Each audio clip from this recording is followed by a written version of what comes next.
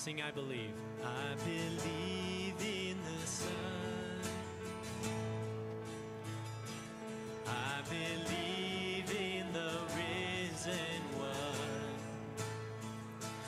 I believe I overcome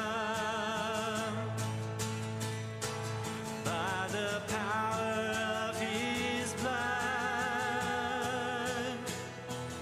Amen. Amen. I'm alive because he lives. Amen. Amen. Let my song join the one that never ends because he lives.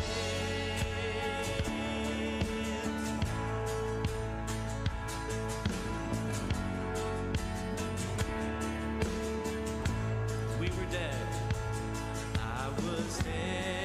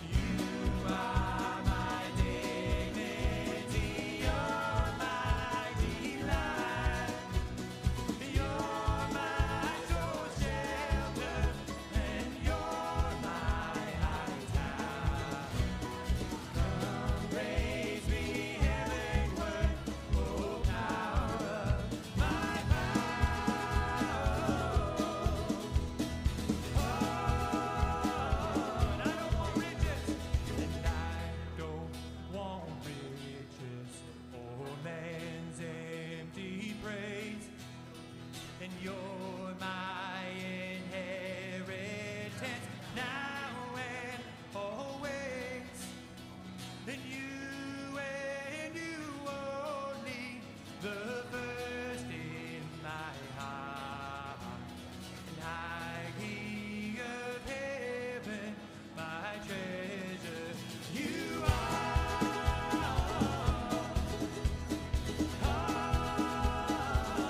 High King of heaven, and high King of heaven, when victory's won. And may I reach heaven's joy, oh bright heaven's sun. And heart of my own heart, whatever befalls, still be my vision, oh ruler of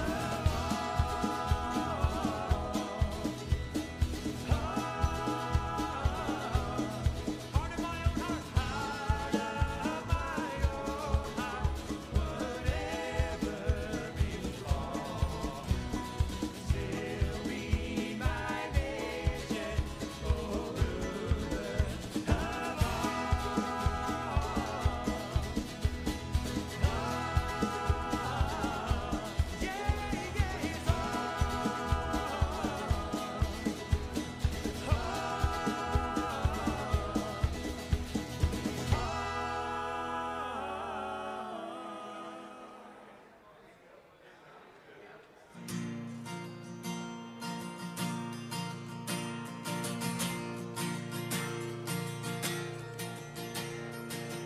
Who am I that the highest King would welcome me?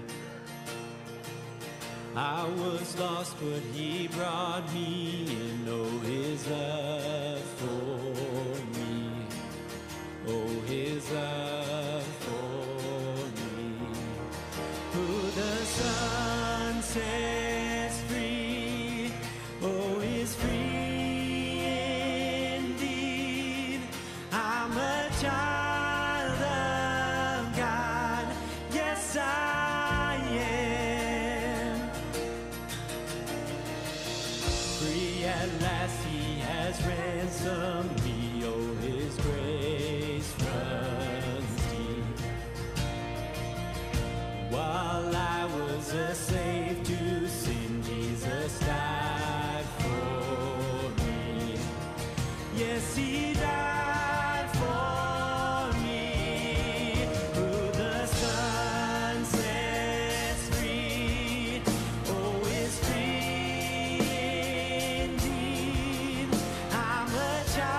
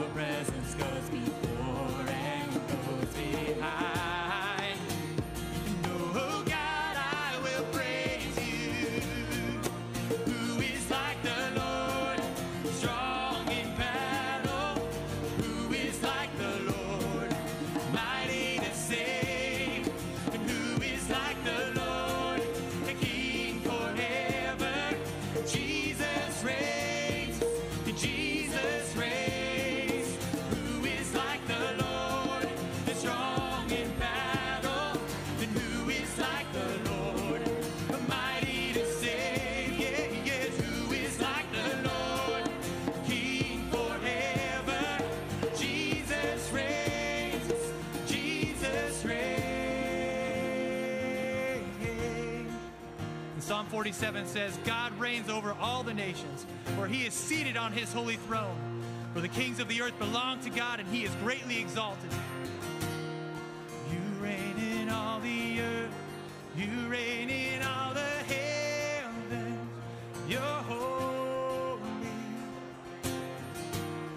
You're seated on the throne. Nothing can stand against you. You're holy. Yeah, yeah. You reign in all the earth. You reign in all the heavens. You're holy. Yeah, yeah. You're seated on the throne. Nothing can stand against you, Lord. Who is like the Lord, strong in battle? And who is like the Lord, the mighty to save? And who is like the Lord, the King forever? And Jesus reigns. Jesus reigns. And who is like the Lord, the strong in battle? And who is like the Lord, the mighty to save? Yeah, yeah. Who is like the Lord, the King forever? And Jesus reigns. And Jesus reigns.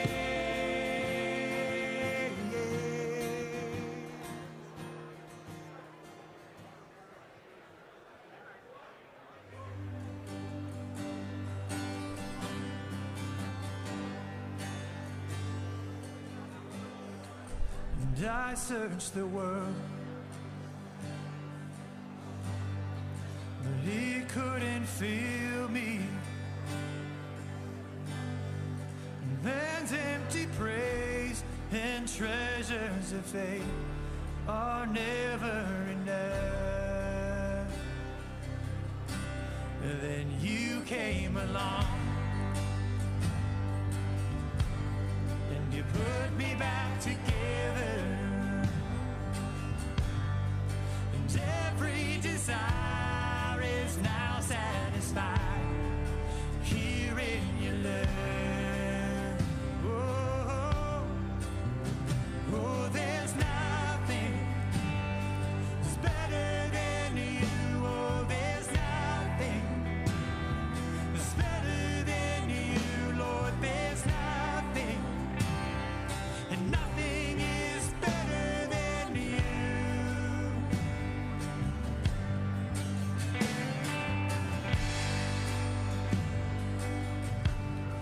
No, I'm not afraid to show you my weakness, my failures and flaws. Lord, you've seen them all, and you still call me friend. 'Cause the God of the mountain is the God of the valley. Yes. There's not a place your mercy and grace won't find me again. Yes. Oh, there's nothing that's better than you. Oh, there's nothing that's better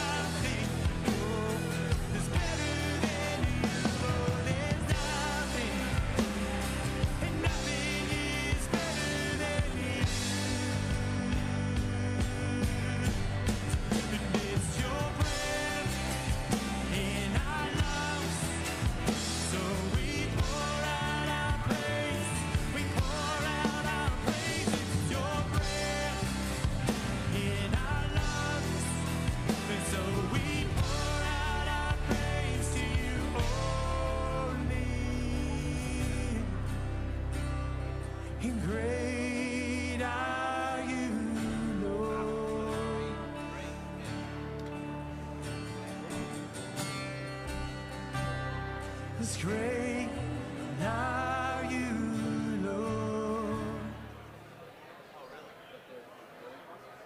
Come now, fount of every blessing, tune my heart to sing thy grace.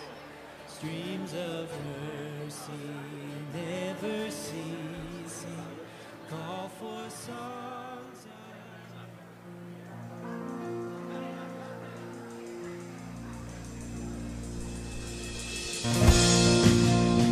Well, good morning, church. How you guys doing? We're going to sing a new version of an old hymn, so let's stand and sing this together. How firm a foundation, you saints of the Lord, is laid for your faith in his excellent word. What more can he say than to you he has said?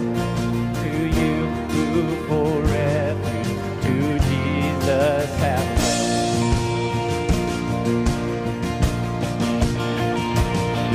Fear not, he is with us, so be not dismayed.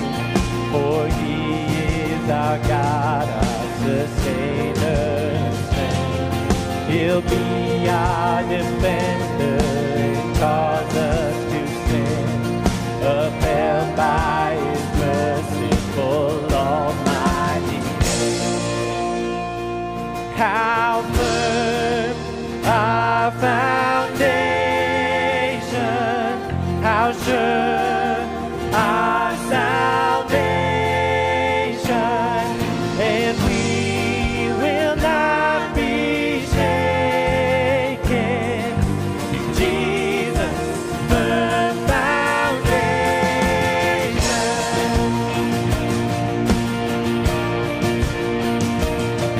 The soul that is trusting in Jesus as Lord will press on, enduring the darkest of storms.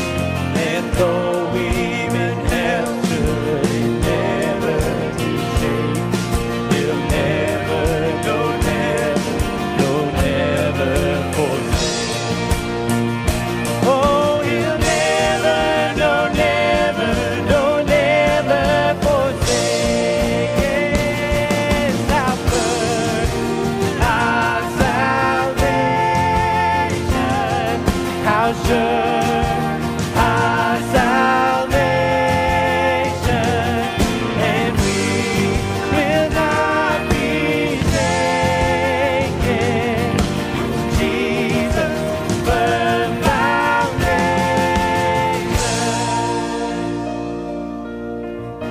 And this is the truth. Age to age he stands, faithful to the end.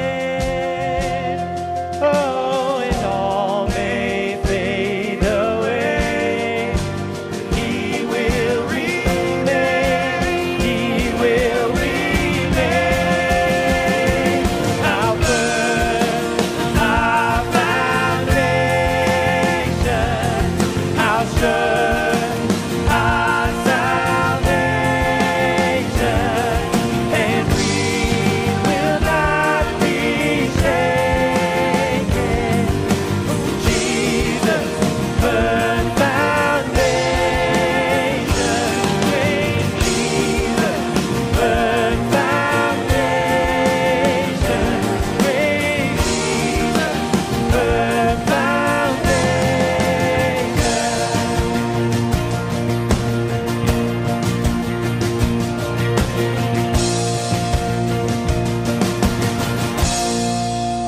Amen. Are you guys thankful? You can take your seats. Hey, thanks, Brendan, for leading us there in that new song. Hey, good morning, church. How you guys doing today? Super good. I can see that some of you guys put on suntan lotion to come to church today. It's a little warm outside. It's okay. But we're glad that you guys are here. We got 3 announcements about babies, ladies, and men. Okay, so keep that in the right order. So the first one being about babies. Last week was our last week to collect the baby bottles.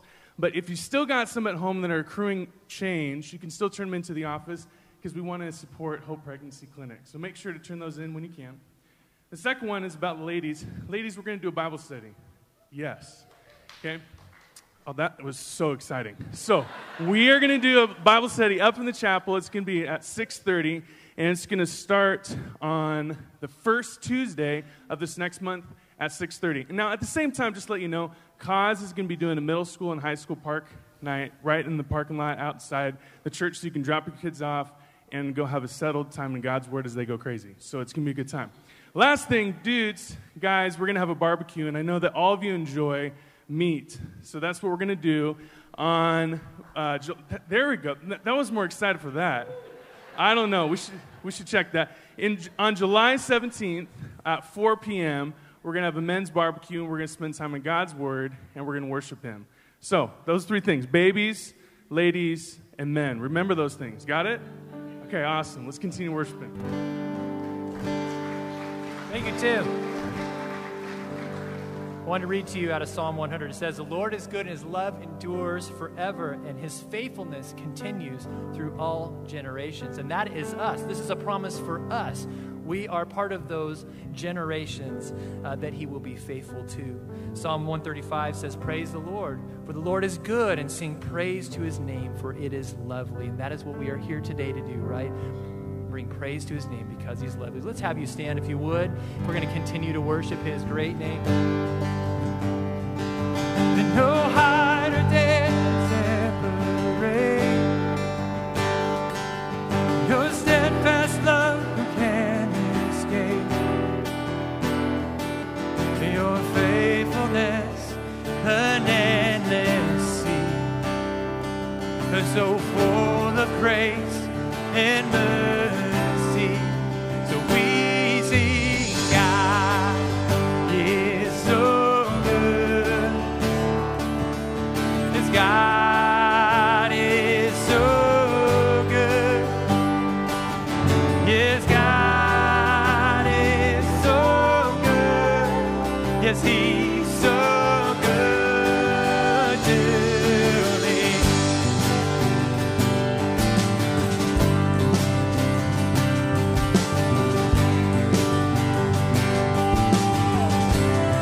Haunted by the past no more.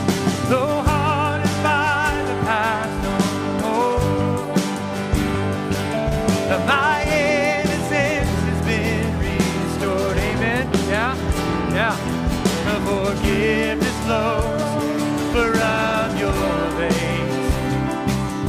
Your kindness shown in all your ways. We sing, God is so good. Yes, God is so good. Yes, God is so good. Yes, He's so good to me. There's no one like Him. And no, there's never been anyone like Him. Never been anyone like Him. You are worthy. You are worthy. Oh, no, there's never been anyone like Him. Never been anyone like Him. You are worthy. You are worthy.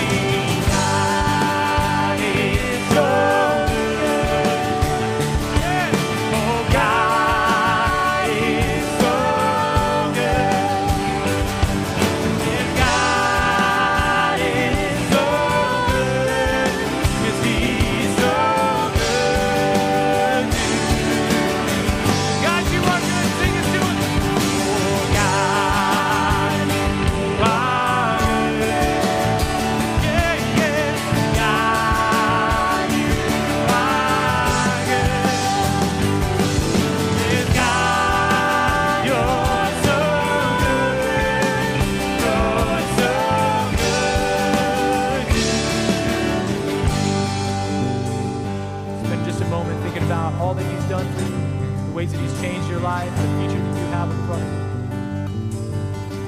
Just give Him thanks as a prayer. Yes, God, you are good. Yeah. Yes, God, you are good. Yes, God, you're so good. You're so good to me. Amen. Can we give the Lord a round of applause there? He's been good to you at all, right?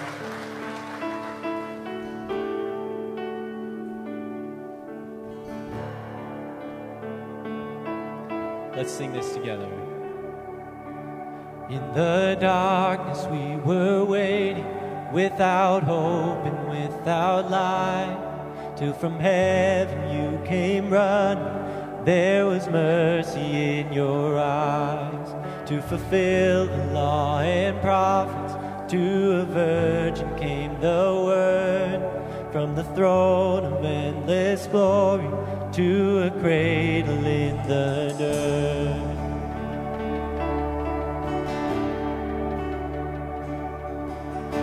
Praise the Father, praise the Son, praise the Spirit, three in one. God of glory, majesty, praise forever to the King of Kings. To reveal the kingdom coming and to reconcile the lost, to redeem the whole creation. You did not despise the cross, for even in your suffering, you saw to the other side, knowing this was our salvation. Jesus, for our sake you died.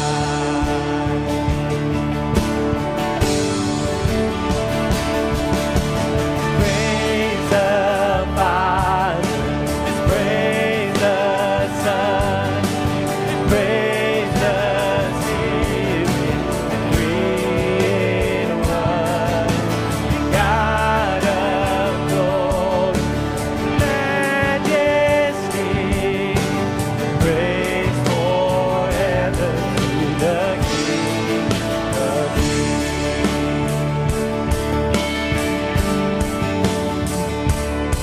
In the morning that you rose, all of heaven held its breath, till that stone was moved for good, for the Lamb had conquered death.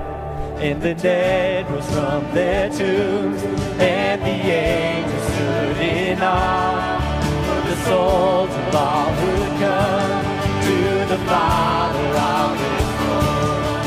The church of Christ was born, then the Spirit lit the flame. Now this gospel true of all shall not dim, shall not fade. By His blood and in His name, in His freedom I am free. For the love of Jesus Christ, who has resurrected me.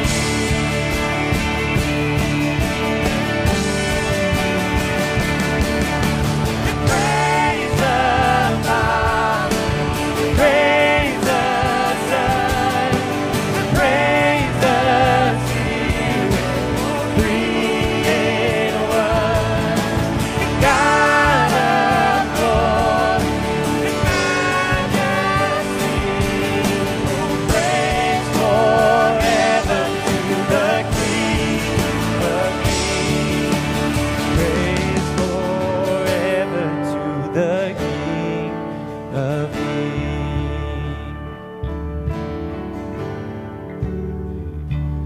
My Jesus, I love thee. I know thou art mine. For thee all the follies of sin I resign. My gracious Redeemer, my Savior art thou. If ever I love thee, my Jesus, 'tis now. Let's sing that together. My Jesus, I love thee. I know thou art mine.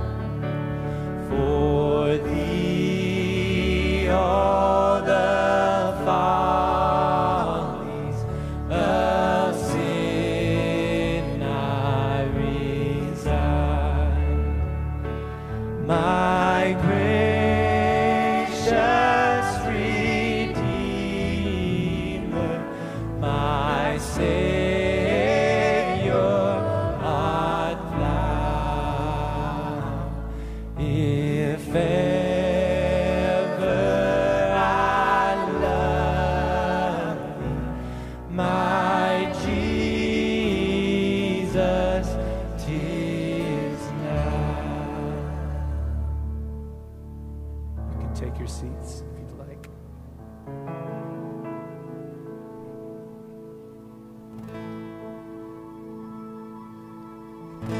What gift of love could I offer to a king? What weight of worth could be held within my offering? He alone is worthy.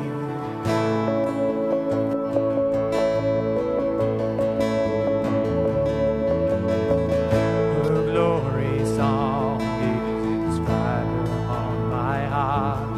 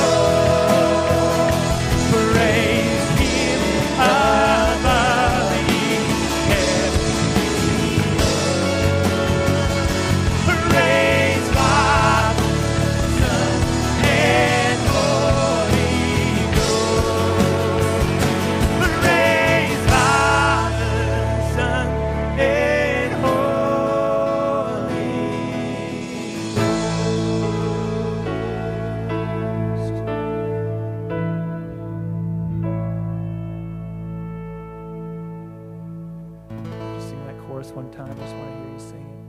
And praise God from whom all blessings flow. Praise Him is here below.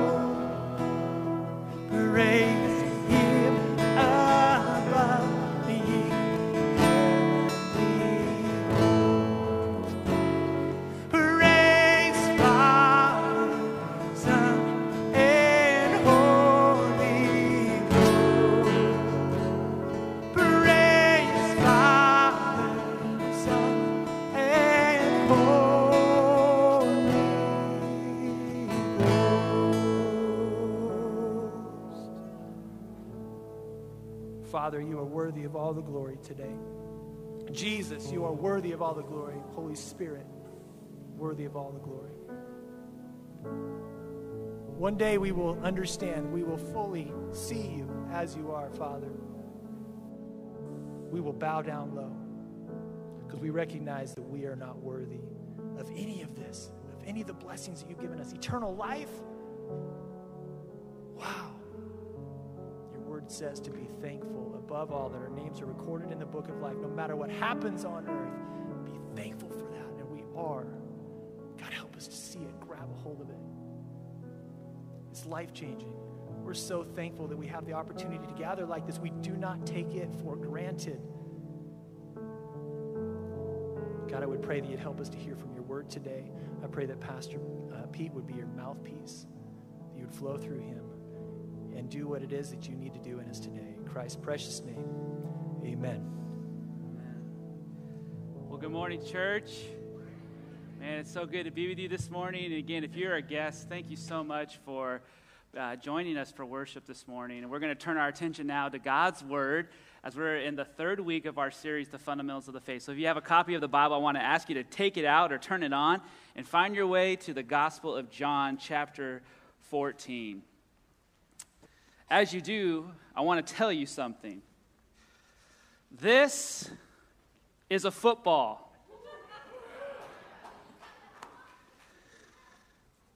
Those words were uttered by the historic and legendary coach Vince Lombardi the very first day of training camp, 1961. The Green Bay Packers a few months earlier had lost a fourth quarter lead in the Super Bowl. And although most of that team returned to the first day of training camp believing they were the best team, believing they were going to win, and believing they needed to pick up right where they left off, Vince had an idea. He believed that in order for that team to actually be successful, they would have to go back to the basics, back to the fundamentals. And so in front of all of these football players, in front of all these men, many of whom would become Hall of Famers, he held up a football and told these professional athletes, this is a football.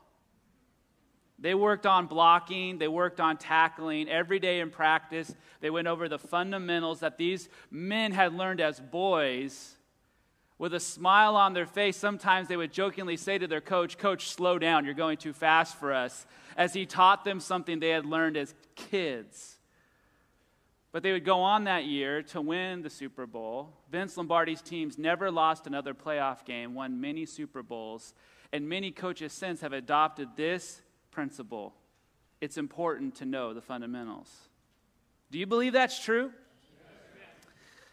The reason that I wanted to share that this morning is because we're going to be talking about the Holy Spirit. Now, the Holy Spirit is God. And like we mentioned last week as we talked about God the Father, there is so much that there is to know about God that we in our finite human minds cannot understand and comprehend all that God is. And so we can't accomplish that this morning, but we can look at some of the fundamentals about the Holy Spirit and what it means to live a Spirit-filled life. For some of you, this morning might seem very fundamental, very basic. But I assure you, whether you are an unbeliever, meaning you don't have a relationship with Jesus, and perhaps today's the first time you're going to hear about the Holy Spirit, or for some of you who have been saved for decades, this is important and good for us to review. It's important and good for us to know, because throughout life, it's a focus on the fundamentals that often determines results. And the key to living a Spirit-filled life is understanding your relationship with the Holy Spirit. I mean, we just sang songs that repeatedly mention the reality of the Holy Spirit. But oftentimes when we even bring up that topic in church, it can make us feel uncomfortable or uneasy. There's many reasons why that might be. For one, it's controversial. Depending, even in this room, I'm sure there are different beliefs and different conclusions about the Holy Spirit, who he is, what he does, what that looks like. For some of us, it's confusing. We understand God. We've heard about there's a God, and last week we looked at God the Father. We see all this scripture dedicated to God the Father, and we know about Jesus. He came to earth, God in the flesh, taking on human form, and many of his words and actions are recorded for us in the Bible. But the Holy Spirit, we are told, is co-equal with God, is eternal, is just as much God as the Father and the Son, and yet maybe we're not as familiar with who the Holy Spirit is, and so we don't understand. But for some, we get uneasy when we talk about the Holy Spirit because it's convicting. Because every time we begin to explore the Holy Spirit or begin to seek out what the Holy Spirit is at work doing in our lives and what we should be doing in response to his prompting and his leading, we get a little bit uncomfortable because when we read it in the scriptures, we see that when the Holy Spirit starts to move, he actually draws people oftentimes outside their comfort zone. So if I don't want to get outside my comfort zone, it might be just easier for me to just not even bother with the Holy Spirit. Just let him be, let him do what he's doing, and not really explore. But avoiding this topic will actually keep us from experiencing his presence and his power. If you believed in Jesus for your salvation, the Bible tells us that you've been baptized with the Holy Spirit. That means that the Spirit of God now takes resident inside of you. He tabernacles inside of you is some of the wording that we see in Scripture. That is, at the moment you believe, you are sealed with the Holy Spirit, and we believe that is forever. And so you have this power now living inside, the same power that was at creation when we read in Genesis, and it says the Spirit of God hovered over the formless world. The same Spirit that is given credit for raising Jesus back from the dead now lives inside of you. But that is different than living a Spirit-filled life. We're going to talk about what that means. What is the difference here? Oswald Chambers said the Spirit is the first power we practically experience in our lives, but the last power we come to understand. The Spirit of God is very much involved in our salvation. The Bible tells us it's the Spirit of God that opens our eyes and gives us understanding to what the Scriptures are actually saying. Gives us spiritual understanding. It's the Holy Spirit that draws us to place our faith in Jesus. It's the Holy Spirit that indwells us and regenerates us and puts in us this eternal life. And yet, we might not really understand who he is and what he does. In a book that I know many of you have read if you've been attending Salem Heights for decades, The Wonderful Spirit-Filled Life, Charles Stanley says this in the very first chapter of that book. For too many believers, the Christian life boils down to simply doing the best they can. There is no dynamic, no power, and there is no real distinctive that can be attributed to anything other than discipline and determination. I meet believers all the time whose doctrine can be summed up in two statements. Nobody's perfect. God understands. Is that you this morning? You have maybe come to place your faith in Jesus. You understand that you are a sinner in need of a Savior, and you see Jesus as being the only solution to that sin problem, and yet now you are living functionally trying to be a good Christian. I think there's a lot of us who rely more on our own self-determination to become like Jesus, to do things that please God, apart from the power that actually that accomplishes that in our lives. And what does that lead to?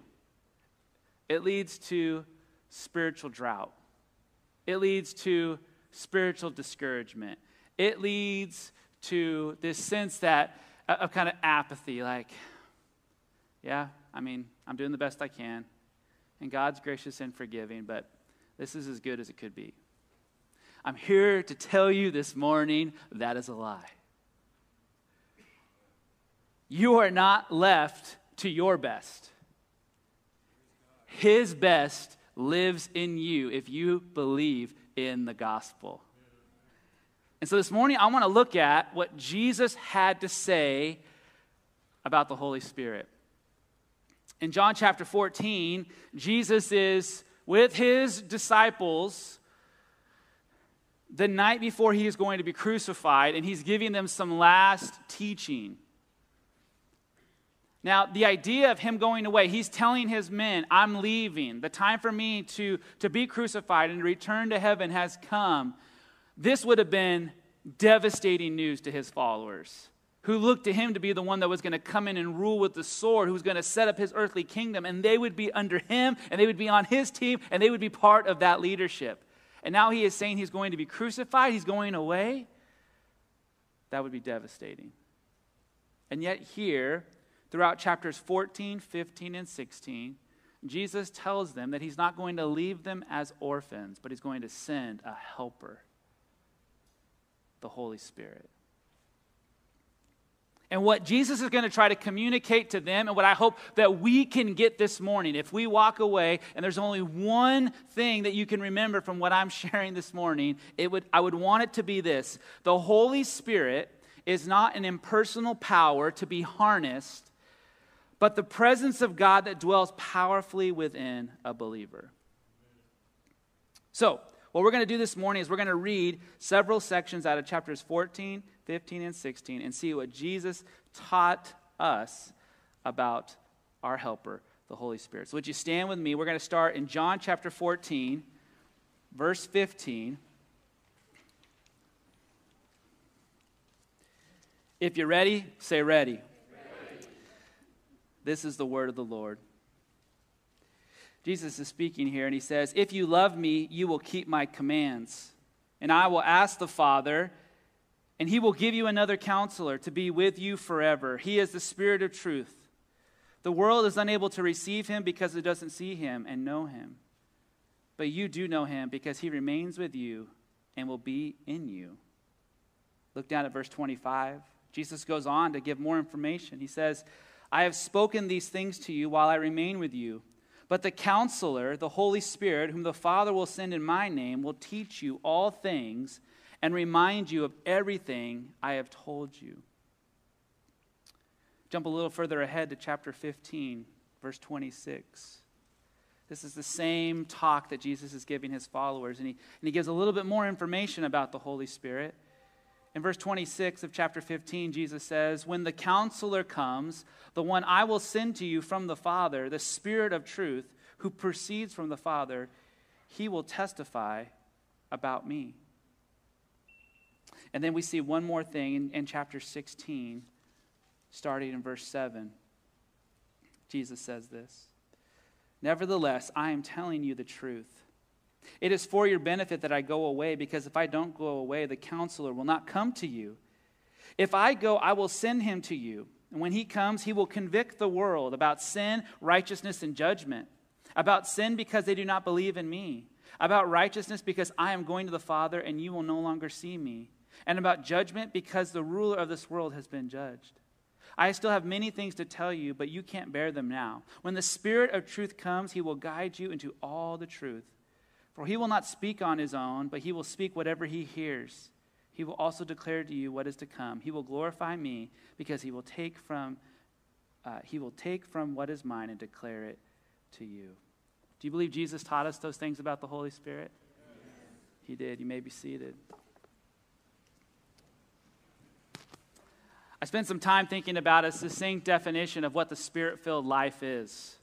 Because we are called as believers to live a Spirit-filled life. So what does that mean? I believe it means that a Spirit-filled life is one that is consistently presenting and submitting themselves to the Holy Spirit, allowing him to supernaturally produce Christ-like activity in us. I want to read that again because I think this is important to understand. What does it mean to live a Spirit-filled life? It means that I'm consistently presenting and submitting myself to the Holy Spirit, allowing him to supernaturally produce Christ-like activity in us. The Bible calls this activity fruit. You guys probably have heard that, the fruit of the Spirit. All these qualities that only the Lord, through the Holy Spirit, can produce in our lives. Now, the scriptures do differentiate between what is known as the baptism of the Holy Spirit, what takes place when you first believe in the gospel and you are saved. The Holy Spirit comes inside of you. He seals you. He's a guarantee of our inheritance. And then the filling of the Holy Spirit is something different.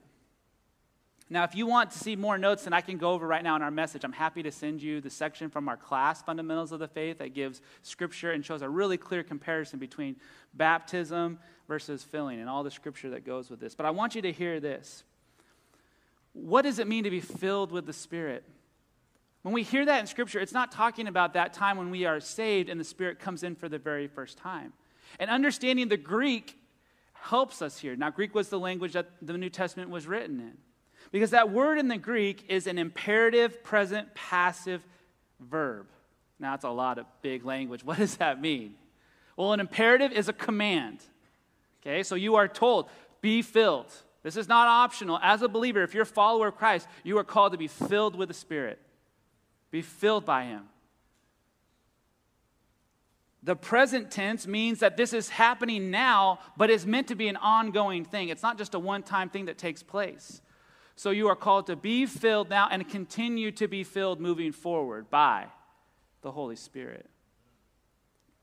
But that passive voice is the important one for us to understand and kind of ties in what we've already said this morning about what the Holy Spirit does. Because the passive voice here means that this is something that we are to let happen to us rather than something we are to go do ourselves.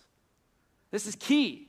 To be filled with the Spirit is not optional. We are called to be filled by the Holy Spirit, but we are to do this. It's not just a one-time thing. It's supposed to be the rest of our lives. We are to be allowing the Holy Spirit to work in our lives, to let him do the work, not us. That's why when we see that list of the Spirit, or the fruit of the Spirit, and we look at it, we see love, joy, peace, patience. We see all those things, and we go, yeah, I'm doing pretty good here, but man, I really got to work on, becoming more patient. You can't. It's Spirit produced. But you can let him. And that's what I want to focus on this morning. Because what I see here in John is you see these distraught disciples going, you're leaving? Things are just getting started. Where are you going? How are we going to do this without you? And Jesus, being a loving Savior, says, I'm not going to just leave you on your own to carry out what I'm about to accomplish for you. I'm going to give you my Spirit to help you. And he begins to tell us all the ways that the Spirit, if we will present ourselves to him and let him continue to use his power effectively in our lives, what he will do for us. And these are things that you cannot accomplish or you cannot gain, you can't grab a hold of on your own. And so I want to look at what Jesus says about the Holy Spirit and how he helps us live a Spirit-filled life. Let's look at the first one. Back in John chapter 14, verse 16, Jesus says, and I will ask the Father, and he will give you another counselor to be with you forever. The first thing the Holy Spirit does for us is that he is a counselor. He counsels us. What this means is that without the Holy Spirit, you and I are unable to live in obedience to the Father. Do you understand that? You might be able to do a couple of the things you see in Scripture, but consistent, faithful obedience to God is impossible in your own strength. You need the Spirit to help you do that. That's a kind of a humbling reality, and yet this is an awesome truth. That the Holy Spirit that the Father was going to send at the Son's request and now lives inside of us who believe, we have this counselor. Now, some of your Bibles use different words to interpret, to translate this word from the Greek. Some say helper, some say comforter, some say advocate. But the word in the Greek literally means one who comes alongside and assists. Now, I want you to notice here in the text, it says he will give you another counselor. Some have said, see, the Holy Spirit isn't Christ.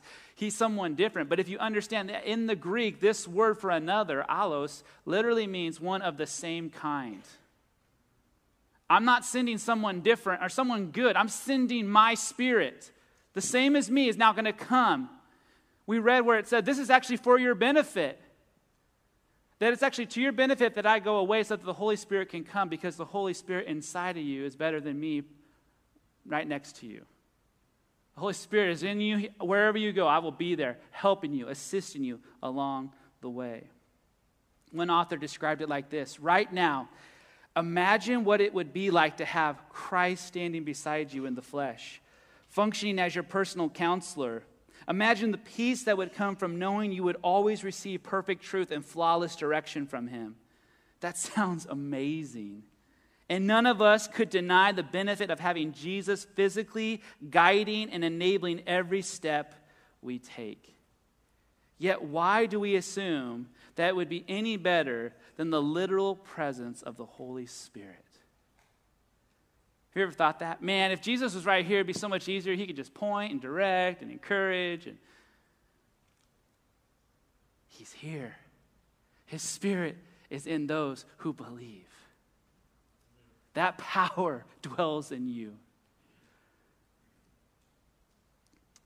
Jesus said, it's for your benefit that I go away, because the one I'm going to send is going to be with you forever.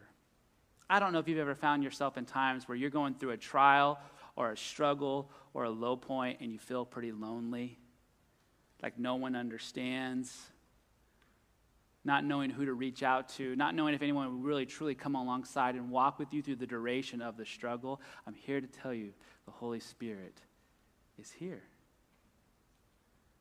He's not in this room. You don't come to church to kind of tap into the presence, and he's not far off doing something else, and we've got to call him and invite him in here. He literally lives inside of us who are believers. Wherever I go, he is there. It's amazing truth. He's our counselor, but then Jesus shows us in verse 26 that he will be a teacher. He says, but the counselor, the Holy Spirit, whom the Father will send in my name, will teach you all things. The Holy Spirit teaches us because without him, we are unable to understand spiritual things. That's why sometimes, maybe you remember before you were saved, you could read the Bible or someone could tell you a Bible verse and it just did not make sense. It didn't connect. You were like, that's kind of confusing. Or, okay, I understand what it's saying, but okay, next page. The Bible tells us in Ephesians that we need the Holy Spirit to illuminate the Scriptures. It literally is like it's darkness, and then the Holy Spirit comes in and goes, spotlight on that text, and we finally see it. What's amazing about that is that doesn't just take place the first time we read the Scriptures after being saved. This is one of the promises for the rest of our lives, because he's going to be with us forever, that you and I can continue to read the same passages over and over again, and the Holy Spirit's going, did you see this? Did you see this? Did you see this? It's been there the whole time, but I got to help you see it. And that's one of the things that we're encouraged by, that when I can read the Bible, it's never going to get stale or dry or be out of date. Why? Because the Holy Spirit's going to continue to peel the onion right before my eyes. And like sometimes when we peel an onion, it might bring us to tears. He is our teacher. J.D. Greear, in his book on the Holy Spirit, says this: the Spirit takes God's timeless truths and makes them come alive in us. He helps us understand them. He shows us how to implement them. He empowers us to accomplish them. He transforms task lists into a relationship. Man, I'm thankful for that. Because there was still much to be written and read. Jesus here speaking to the disciples, the Bible wasn't completed yet, and he's saying, I'm going to go from you. I'm going to continue to teach you through my Holy Spirit. I'm going to continue to give you understanding of my word as it is written, both for you and those to come after you. The third thing Jesus highlights about the Holy Spirit is that he reminds us. Going back to verse 26, he says, the Holy Spirit, whom the Father will send in my name, will teach you all things and remind you of everything I have told you. Jesus is highlighting that without the Holy Spirit, we would forget what we've already been taught. Has that ever happened to you? If you're a parent, you see this daily in your house. But what this means is that supernaturally, meaning outside of our ability, but possible because of the Spirit of God living inside of us, he can help recall truths that we learned in the past that we're not even thinking about, but he can bring it to mind at just the right moment. Has that ever happened to you? You're in a situation and a Bible verse pops into your head? That's not just coincidence. And that's not just because good spiritual training and discipline. That's the Holy Spirit at work. This is why, even though sometimes when we come to church, we might not get a lot out of the sermon, or man, we don't leave really. Some Sundays it's like, man, I'm fired up. That was amazing. And other Sundays we're like, what's for lunch? It's still important that we come and we sit under the preaching of God's word. And we continue to read God's word for ourselves and put it to memory and study it and put it in there. Because that is what God will bring to mind. You're putting tools in the toolbox. Some of you guys maybe have seen some of these ships or these planes during the wartime, and they had the gunners that would be there to defend that ship or defend that plane. And they'd have a big gun, they would sit there, and they would have it right next to a huge box of ammunition that was fed in automatically so that when they pulled the trigger, they were ready to shoot. Those are powerful guns. But that gunner is relying that there's a stash of ammunition there so that when he's ready to squeeze the trigger, something's going to happen. Because without ammunition, the most powerful guns are powerless. I believe that putting the Word of God into our minds, putting the Word of God into our hearts, being able to read it, to study, even if we don't remember all the Bible verses, even if we don't remember what chapter or what verse it is we're putting that in there, that the Holy Spirit then has something that when He's walking alongside us and we need truth, we need encouragement, we need wisdom, we need guidance, He's like, here, remember, I'll dig that out of the far backs of your memory. Boom. But if we're not in the Word, if we're not sitting under the Word, if we're not taking in the Word, can God still do that? Yes, because He's God. But He's asking us to do that. He's going to help remind us. The Holy Spirit also is going to testify to us. In chapter 15, verse 26, we read this: when the Counselor comes, the one I will send to you from the Father, the Spirit of truth who proceeds from the Father, He will testify about me.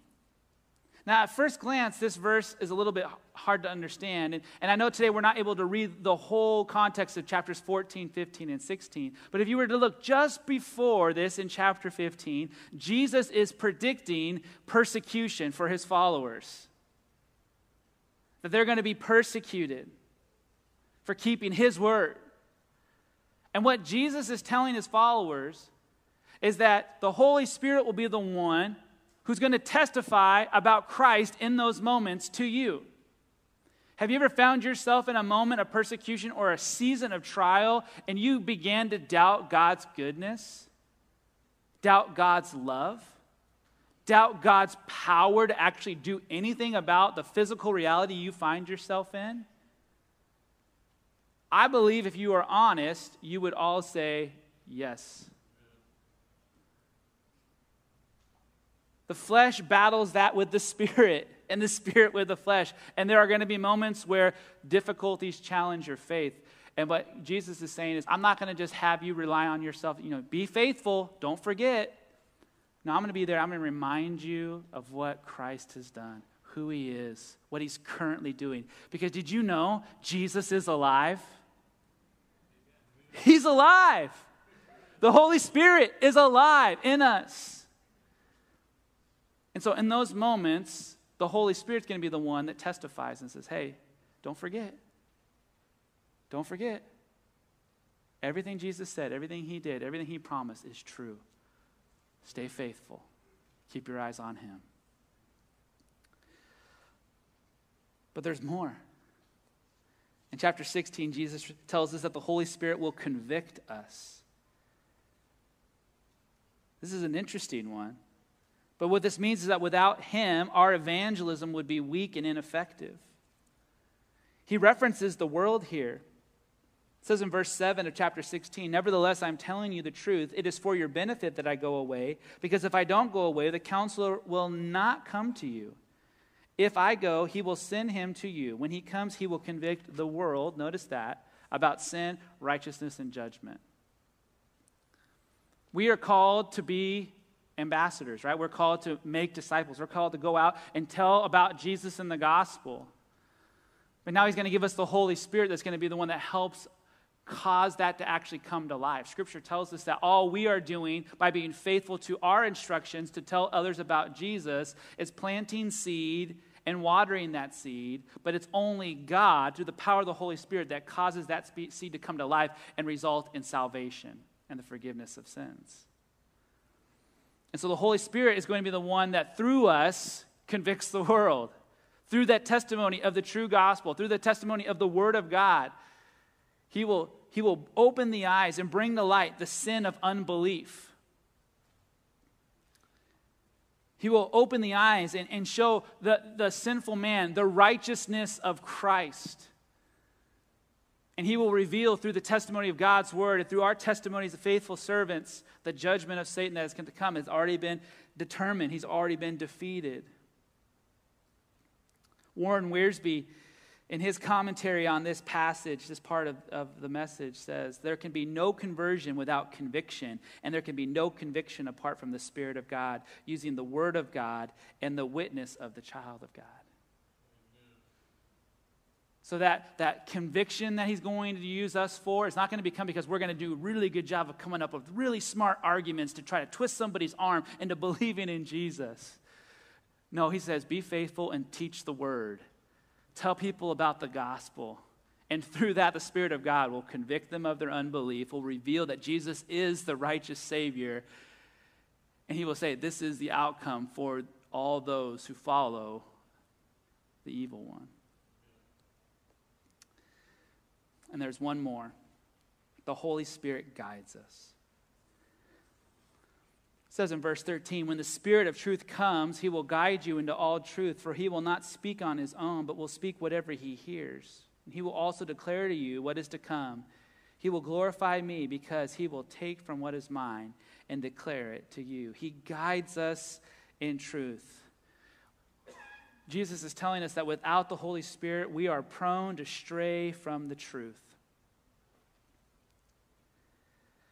Maybe you guys remember that hymn, Come Thou Fount of Every Blessing. That line, prone to wander, Lord, I feel it. Prone to leave the God I love. That songwriter is just indicating this reality that a lot of us face. Is like, man, things been going really, really good. You know, we're in the Word, we're attending church, we're talking about the Lord, we're serving, and yet, man, I just find myself time and time again getting distracted and kind of starting to veer away from the Lord. I think why that song's such a familiar hymn and one that's sung with so much fervor is because we can relate to that. And what does he say? The Holy Spirit is the one I'm going to place inside of you who's going to help guide you. Back in chapter 14, it talks about how the Holy Spirit was going to come. And it says in verse 23, Jesus answered, if anyone loves me, he will keep my word. My Father will love him, and we will come to him and make our home with him. I have 3 kids, and I'm right in the thick of parenting. And we, they're of the age where they can actually be of some good use in our house. And so we're teaching them responsibility, and there's chores, and they're helping out with things. But if you've been a parent or a grandparent or just been around kids, you know this is the case, that I can say, hey, I want you to go do the dishes. And that might not translate, right? Because to me, do the dishes is I'm taking every dirty dish I can find in the entire house, I'm placing it in the dishwasher in an appropriate way, not upside down. And then I'm going to wipe down the counter, make sure the sink is rinsed out, and then I'm done with the job. But to them, they hear do the dishes is, hey, take that cup next to you and go put it on the counter next to the sink above the dishwasher, right? Now, I'm not calling my kids out. They'll be here next service, and I'll totally change this illustration. But what I'm here to say is, how many times do I have to go, hey, that seemed to happen really, really quick. Hey, vacuum the house. You hear it for 5 minutes. Did you vacuum the whole house? Yeah. Well, let's take a walk around the house and see what we find. And we're like, hey, that's literally almost another creature living there and dust bunnies. How did we miss that? Oh, yeah. Hey, let me go plug that back in for you.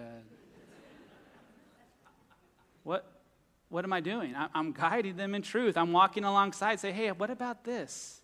Hey, I think we need to spend more time here. This isn't finished yet. This is what the Holy Spirit does for us. He dwells in us. And through that power inside of us and that connection that we now have, that intimacy of being in Christ and He is in me, He's guiding me in truth. Hey, you're walking over there. Hey, stay away from that. That's not good. Hey, no, focus on this. This is what we need. He's prompting and He's prodding in our lives. You see, the key to living the Spirit-filled life is looking to the Holy Spirit to perform these functions in your life rather than yourself or others. We are called to be filled with the Spirit. That literally means there shouldn't be anything else in our lives influencing how we think and act. Completely presenting myself to the Lord and submitting myself for Him to do this in my life.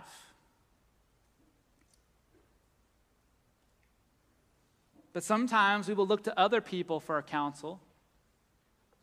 And we have an amazing biblical counseling ministry here, and that's good. But those counselors are just going to point you back to the Word so the Spirit of God can bring that to light and help. But sometimes we'll look to other people to counsel us or to guide us or to be the one to help us with our decision making. And He's saying, no, the Spirit-filled person doesn't look anywhere else before they first go to God. And they present themselves and say, Lord, here I am. Do the work in me to make me more like your Son. Because I can't do it on my own. So how do you know when the Spirit's at work? See, I think that's one of the questions, and if I'm honest, just growing up in the traditions that I grew up in, the Holy Spirit talk was a little bit unnerving because there were those that we thought, man, they were totally misusing what the Holy Spirit is and does and that kind of stuff, and so kind of took a certain approach to it. But I do think this is an important thing for us to understand because I think when we're talking about, hey, I want to be more aware of the Spirit of God. I want to be more energized by the Spirit of God. I want to be filled. I want to experience that Spirit-filled life. Well, how do I know what is actually the Spirit of God and what might be something else? I think this is an important question for us to answer this morning.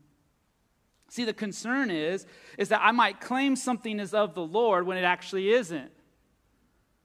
Do you know that we can manufacture things that kind of look like godliness but actually are void of all the power that comes from the Spirit if we're not careful?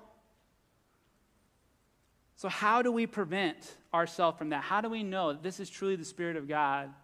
And then we sit there and we stay there and we let the Spirit of God continue to use us or maybe even move us forward.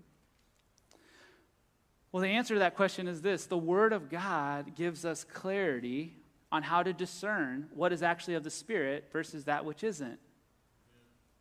The Spirit of God, according to the Scriptures, never operates independent or in contradiction to the Word. Remember what Jesus said about this, the Holy Spirit. In John 14, verse 16, he says, "This the Spirit of truth."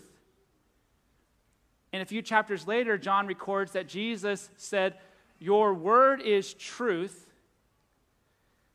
So the Holy Spirit of God is always going to work in concert with what the Scriptures say. And this is what we use. One author said it like this: we need to base our understanding and experience with the Holy Spirit on biblical truth and not on fear. So what does that mean to me? And what I want us to hear this morning is we need to be careful not to be too quick to say that's not the Holy Spirit, that's not God. And yet we have to be discerning enough and know the Word of God enough and hold this close enough to say, based on this, that is of the Lord. Let the Word of God and the Spirit of God inform us to what He is doing rather than to just make declarations and judge too quickly. But He has given us His Word and He's given us His Spirit, so there's no excuse for us to get it wrong if we are truly submitting to this and letting this tell us this is of the Lord, this is what the Spirit's doing, this is what He's about. And I do not believe that He's called us to do that in the audience of one. I think He's called us as believers to talk and to edify and to share and let us all come around. Let us gather together around the Scriptures and let it inform us of what the Holy Spirit is doing. That's what the leadership team here at Salem Heights Church does. When we gather together to make decisions and to pray for the church, we make decisions in unity. If we're not in 100% unity, we don't make that decision. And we pray and we wait. And we seek the Lord. And we go to His Word. And we let that guide us and direct our steps. And if someone makes the statement, I believe the Lord is leading us to do that. We investigate that. We go to the Scriptures. We pray. And we seek God to unify us because the Spirit of God inside of all of us is a spirit of unity.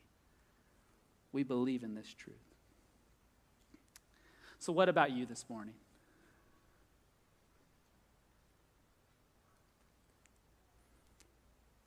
When was the last time you undeniably saw the Spirit at work in you or around you? 2 Peter 1:3 says, His divine power has given us everything required for life and godliness through the knowledge of Him who called us by His own glory and goodness.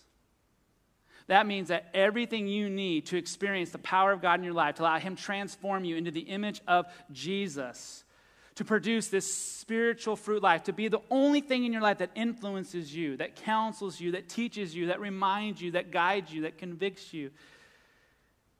It's already inside of you if you believed in the Lord, if you believed in the gospel. So what about you? Are you experiencing that Spirit-filled life? If you're not, can I make a suggestion? And this isn't original to me. One pastor put it like this. Here's the bottom line. You will never be full of the Spirit so long as you are full of yourself. Perhaps the reason why you're not experiencing that power that dwells inside of you, seeing that spiritual fruit produced in your life, is because you're relying more on yourself than on God. Jesus would say in this very section of teaching in John 15:5, a very familiar verse, I am the vine, you are the branches. The one who remains in me and I in him produces much fruit because you can do nothing without me.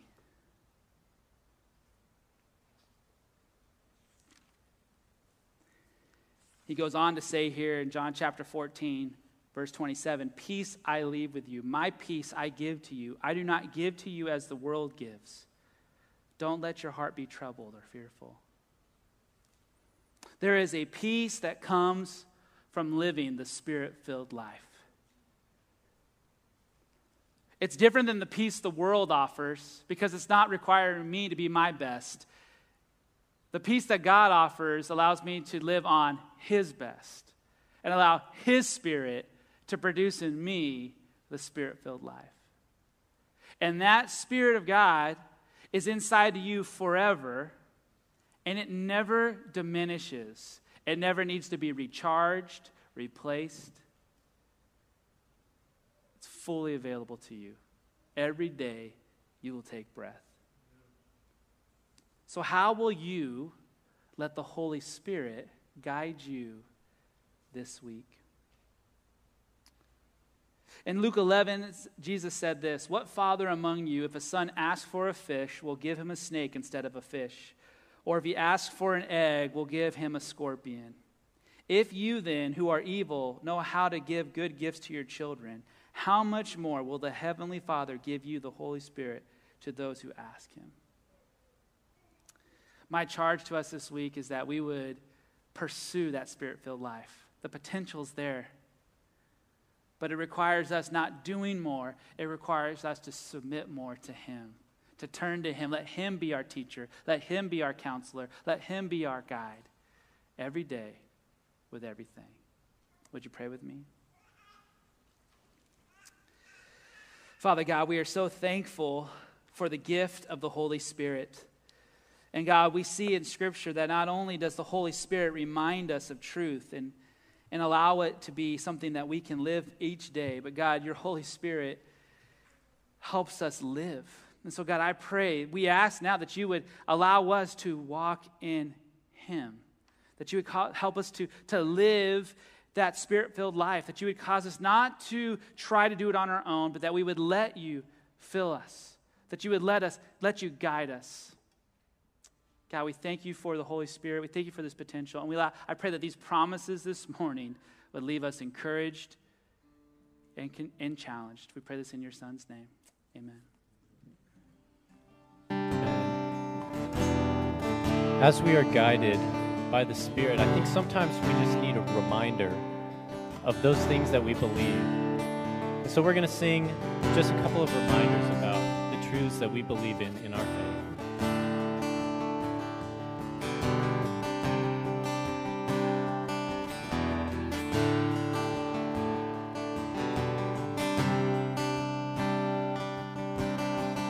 Our Father everlasting, the all-creating one, God Almighty, through your Holy Spirit, conceiving Christ the Son, Jesus our Savior. Sing, I believe. I believe in God our Father, I believe in Christ the Son, I believe in the Holy Spirit, our God is three in one. I believe in the resurrection, that we will rise again, for I believe in the name of Jesus.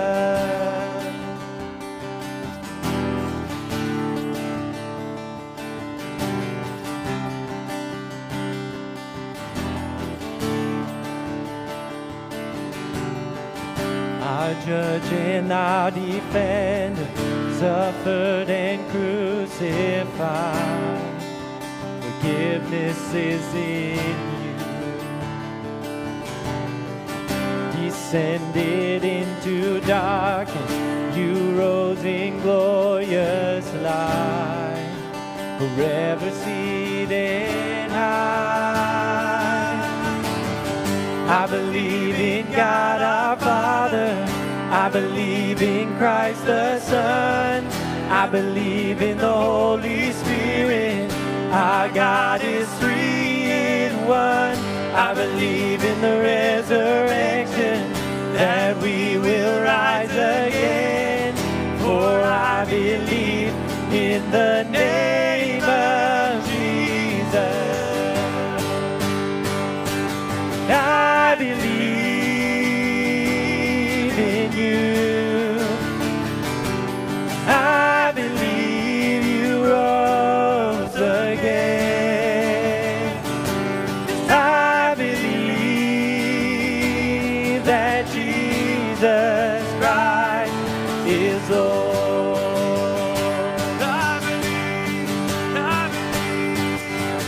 I believe in you. I believe you rose again.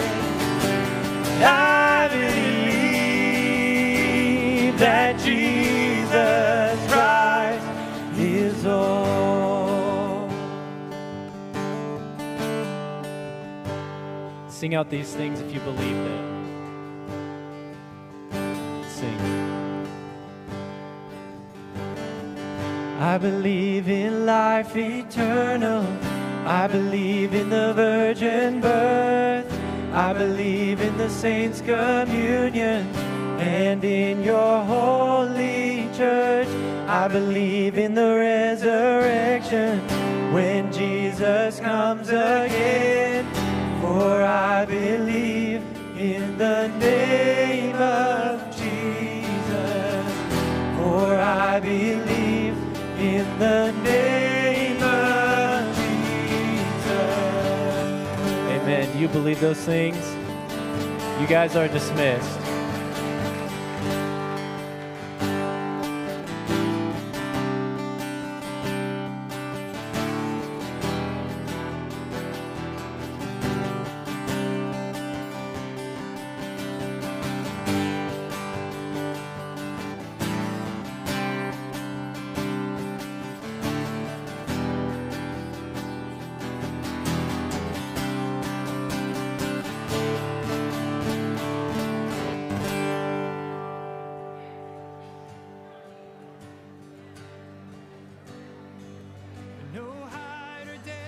separate?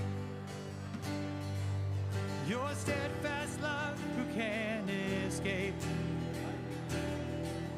Your faithfulness, an endless sea, and so full of grace and mercy. And we sing, God is so good. Yes, God is so good. Yes, God is so good. Yes, He's so good to me.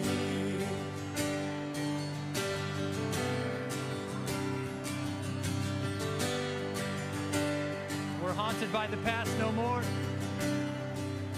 And haunted by the past no more.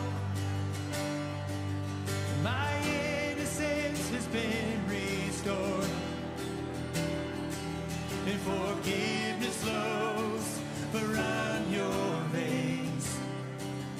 Your kindness shown in all your ways. And we sing, God is so good.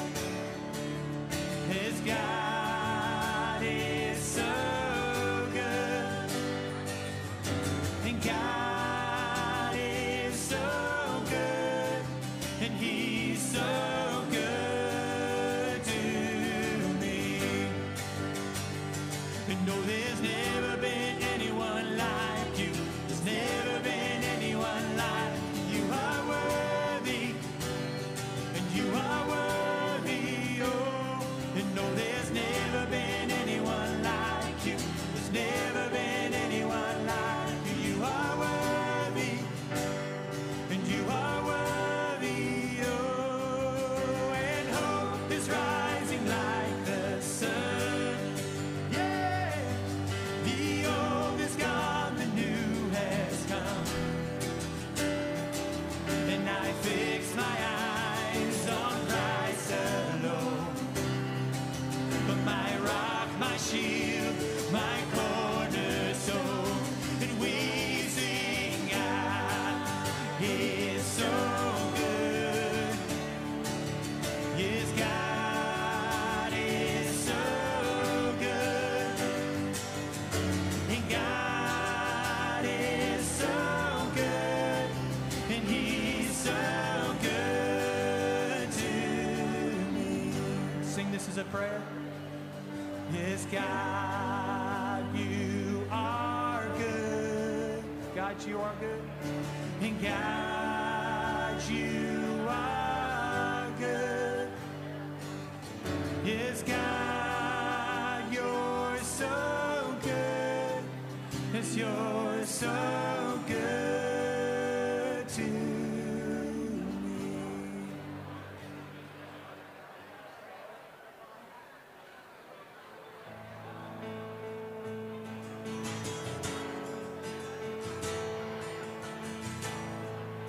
Sing, I believe. I believe